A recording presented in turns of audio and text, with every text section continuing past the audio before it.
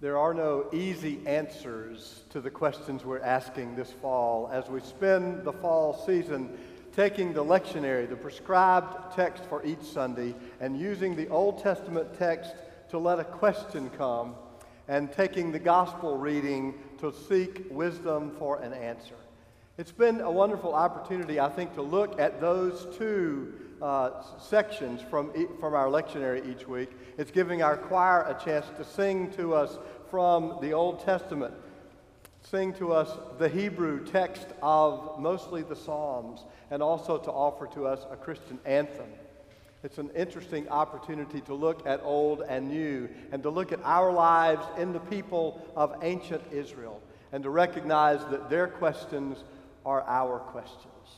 And as Christians do, to look to Jesus for some wisdom. So we turn again today to the Old Testament, to a passage from the book of Jeremiah, and a situation in the life of ancient Israel that brings to mind a rather difficult question. Someone occasionally will see my truck and the bumper sticker on my truck, and they ask me what language that is that my bumper sticker is written in. Well, of course, it's English. It says simply, eschew obfuscation. You know, avoid making things difficult to understand. Eschew obfuscation. It is my personal philosophy. I'm quite serious about this. Let me explain. You see, I know that people need truth communicated simply. Avoid making things difficult to understand. I also know that boiling down life's great issues into some kind of bumper sticker soundbite inevitably and always fails great truth. It's like a theoretical physicist trying to explain his work to me. His language is calculus and advanced mathematics, so without speaking the language of mathematics, how could I ever understand the universe? One of the great injustices of much preaching is that it tries to make the hardest truths in the world fit on a bumper sticker. Spiritual life, biblical narratives, God is the most important but most difficult truth there is. Yet preachers want to boil it down to simplicity. So I hope you understand the conundrum. I want it to be understandable. I really do. Otherwise, I'm wasting your time. But simplified theology is hardly theology at all. You understand? Eschew obfuscation. I give this convoluted introduction because today's text and topic are not easy. I'm sorry.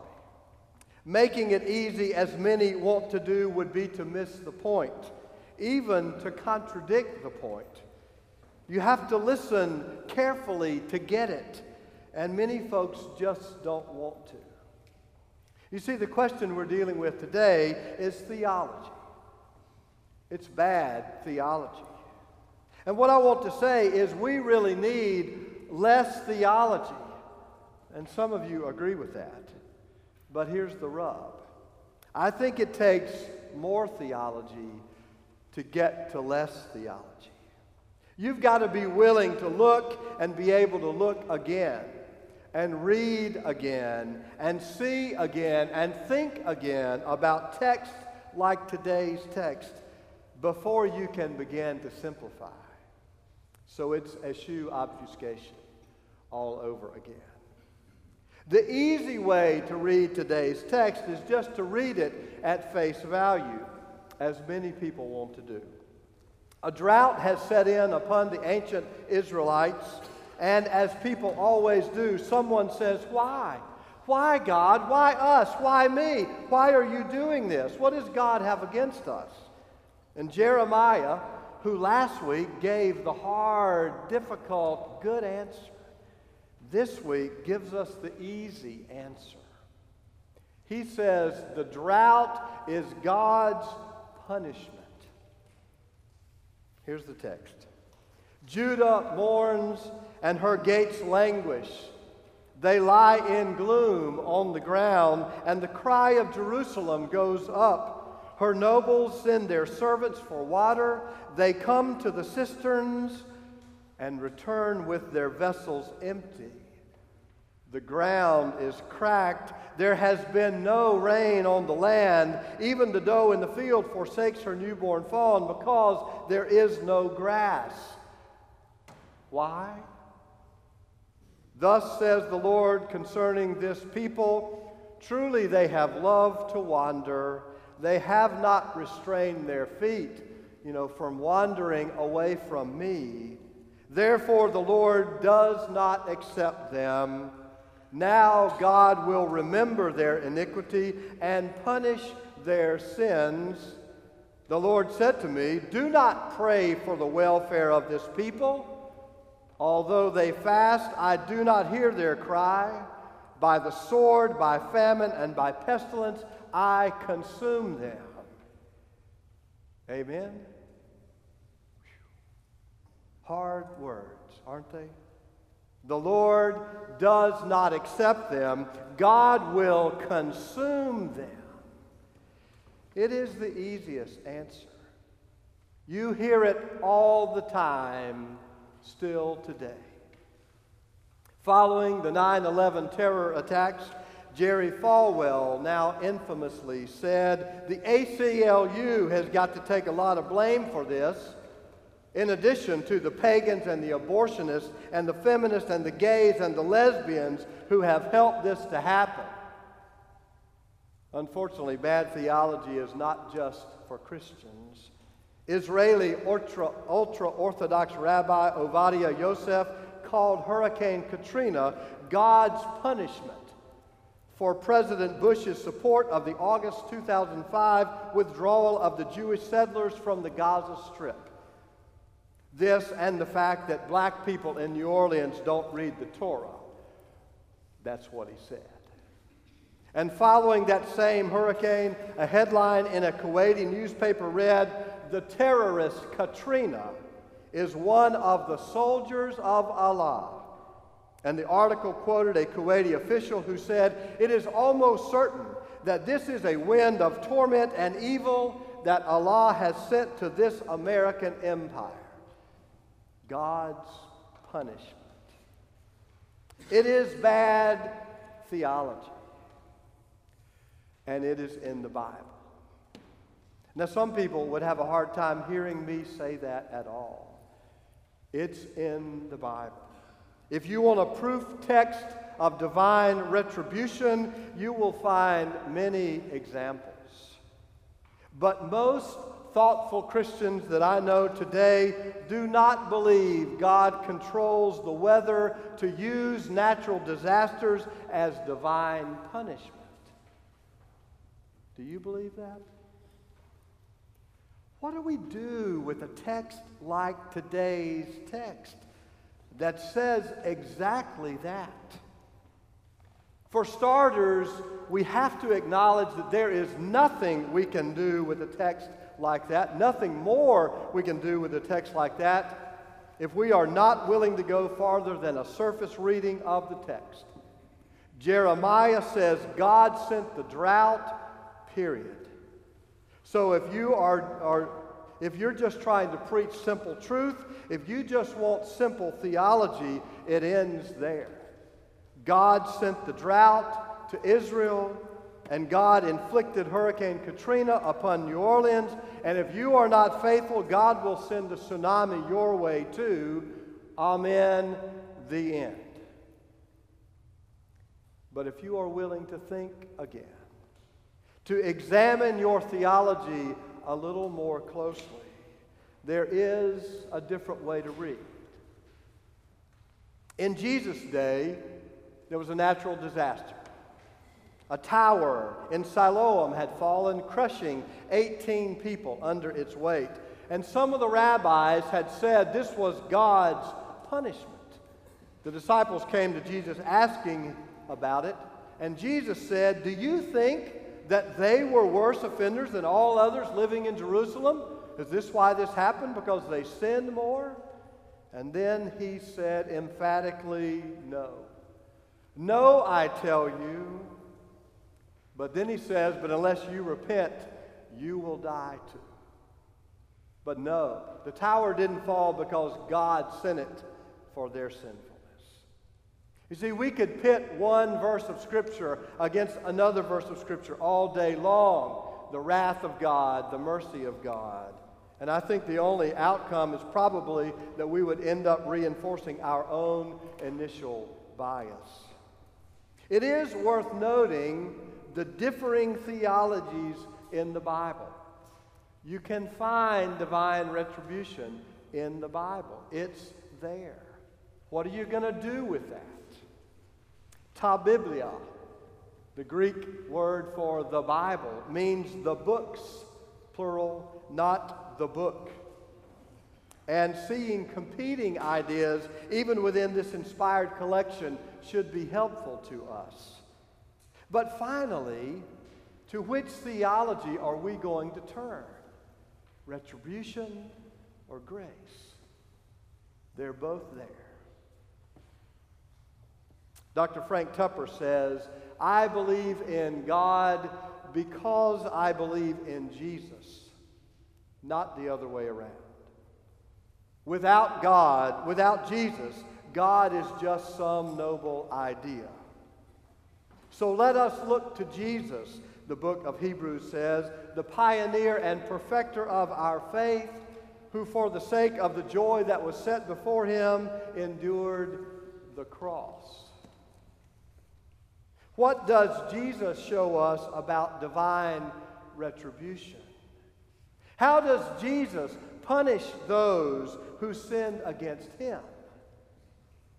You know the answer. He does not. And neither does God. By choosing a life of self-sacrifice, Jesus' death subverts the powers that be and demonstrates that the only power is love. And that love only and always manifests itself not in punishment, but in faithfulness. Today's question is about theology. How have you been punished by bad theology? And who is being abused today by the fear and the wrath of an angry God? Jeremiah says God punishes with natural disasters. And the cross of Jesus Christ, which should be the lens through which we understand all Scripture, Jesus says to us, think again. Please think again.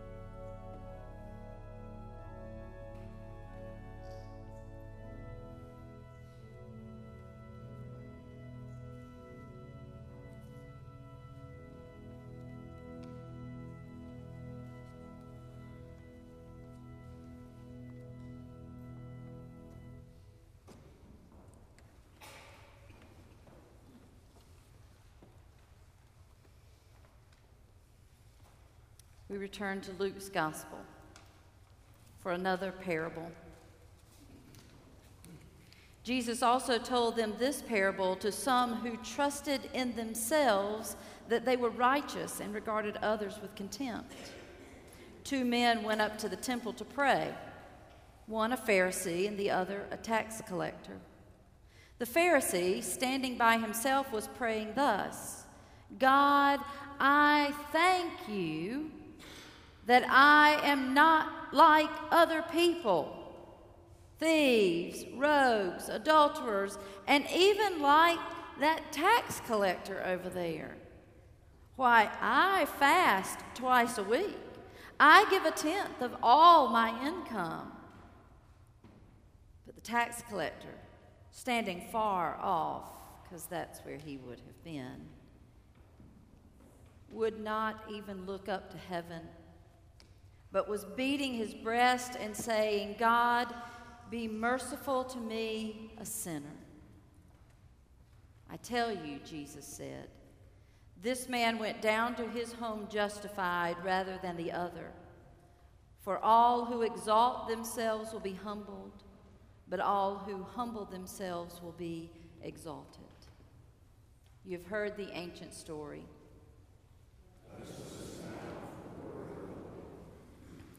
In our series of questions and answers, Russ is posing a question from the Old Testament, and I'm trying to find some kind of response, maybe even some kind of answer from the New Testament. And if you were here last week, you might remember that the answer that I offered wasn't just for that one question, but I argued that the parable that Jesus told about the persistent widow might be an answer to all of life's questions. Persistence. Well, Jesus is at it again this week with a parable of the Pharisee and the tax collector, giving us an answer to any and all of life's questions. I'm going to mix things up for you a little bit, and I'm going to go ahead and give you the answer at the beginning of the sermon instead of holding it until the end, because I know you just sit there with bated breath, just waiting for the answer that I'm going to give you in the last sentence. Well, today I'm going to give it to you up front, because isn't that what we are inclined to want anyway? The answers up front, so we don't have to think quite so much. We just want the answer, like life is one long fill-in-the-blank test, and our goal in the end is to make an A. Well, to satisfy your needs, here's the answer. Doesn't really matter what the question is. Here's the answer. Humility. Wow, that was so easy. Had we all known that that's all the answer is to everything, humility, we can just go home now. But the only problem is humility is not very easy to practice. Trust me, I've tried this week. I've tried extra hard this week to work on my humility so that I could come to you today with some great examples of how humble I have been this week. I'm glad that you get the irony. I'm not going to tell you how humble I've been this week, because the truth is, as I've tried to practice it, I've realized that I'm not very good at it. We read this parable of the Pharisee and the tax collector, and our immediate prayer becomes, if we are honest, thank you, God, that I am not like that Pharisee who is so judgmental and holier than thou. And in our very prayer, we become him, building ourselves up by putting someone else down. And we do it all the time. Thank you, God, that I'm not like that guy that stands on the street corner, probably unwilling to work. Trust me. For 2 solid weeks now, I have been dealing with issues of poverty, not my own, but someone else's. And I can tell you there is no harder job in America today than the job of being poor. Thank you, God, that I'm not like the guy that never has a nice thing to say about anyone. Thank you, God, that I'm not the one who got laid off. Thank you, God, that I'm not one of the 15 students that failed that test. Thank you, God, that I'm not the one whose house got blown away by a tornado. Thank you, God, that my marriage is not like theirs, that my children are not like theirs, that my life is not like theirs. For you see, those prayers are built off comparing ourselves to others when the only one life that we can truly live is our own, regardless of others. In several articles I read about this parable, they even suggested that every time we utter this phrase, "There but for the grace of God go I," we are falling into the trap of the righteous and the pious Pharisee. He's not evil or sinister. The Pharisee is faithful in his prayers. He is faithful in his giving.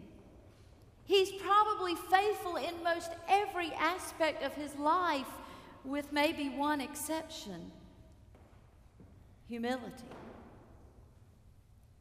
And the tax collector, he's not all that great, especially if he gets up the next morning after his prayer and goes about gouging people and overcharging them and squandering the money for himself like tax collectors were known to do. It's not so simple, is it? This parable this week has surely kept me from chiming in on a local situation like I have wanted to. I'll not call names, but it's been all over the news, and social media has had a heyday with it. This story has left me saying in my head, of course, because I don't want to be like a Pharisee that would say these things out loud, as if there's any difference. But this week has left me saying, thank you, God, that I'm not like some pastors who build extravagant houses and make ungodly amounts of money, but rather make me like the new Pope who turned down the more palatial abode for a modest apartment in the Vatican. But you see, I've been studying this parable this week, and I can't say it, though I want to so bad. Because I live in the South Park Mall area. And I have a house with more square footage than I need. And I have a boat and a motorcycle and a camper. Now, the camper is nothing to write home about or boast about. But the motorcycle and the boat, they're pretty nice. So can I really thank God that I'm not like him when I live such a life of privilege and luxury? You remember the fill-in-the-blank answer, don't you? Humility, Amy. Always answer humility. Because we are a people that love answers, and we feel that we have to come up with an explanation for everything, and we have to work God into every explanation in a way that protects God from our own answers. Thank you, God, that I don't believe in you the way I used to. Thank you, God, that I have progressed to a more enlightened way, and I no longer hold to a theology based on retribution and punishment. Thank you, God, that I am more open-minded and not like those fundamentalists. Thank you, God, that I'm in a church where women are not subordinate. Thank you, God, that I'm supposed to say humble. But I can't because of the vicious cycle of the life of humble faith. Just when I think that I have arrived, just when I think I've got it figured out, just when I think I have the answers and I understand it, I cease to be humble. The prophets, like Jeremiah, suffered mightily from this. The Pharisees that were too righteous and too pious suffered mightily from this. I suffer. You suffer. In our quest for God and understanding who God is and how God is at work in the world, we are so tempted to be right when all we need is to be humble. Trusting in a God that is present in the drought and in the floods. Trusting in a God that is present in luxurious houses and under bridges. Trusting in a God that is present in churches and mosques and temples, as well as in nature and around kitchen tables. Trusting in a God that is present in dialysis and chemo rooms, as well as in baby nurseries. Trusting in a God that is present with rich and poor, male and female. A God that is present in the line of tragedy and a God that is present in the line of goodness and joy. Trusting in a God that is present with me and with you. We are inclined to either overthink or underthink. We are all products of theology, good and bad. And in the end, our only truly honest answer, and I promise it is written right here, the only truly honest answer is, I don't know. But I trust. I still believe. I still practice faith, not fact. And I pray that my own arrogance will not get in the way. So the answer is humility. Before one another and before Almighty God. So perhaps our prayer should really be this: thank you, God, that I am. Help me to be. May it be so. Let us pray.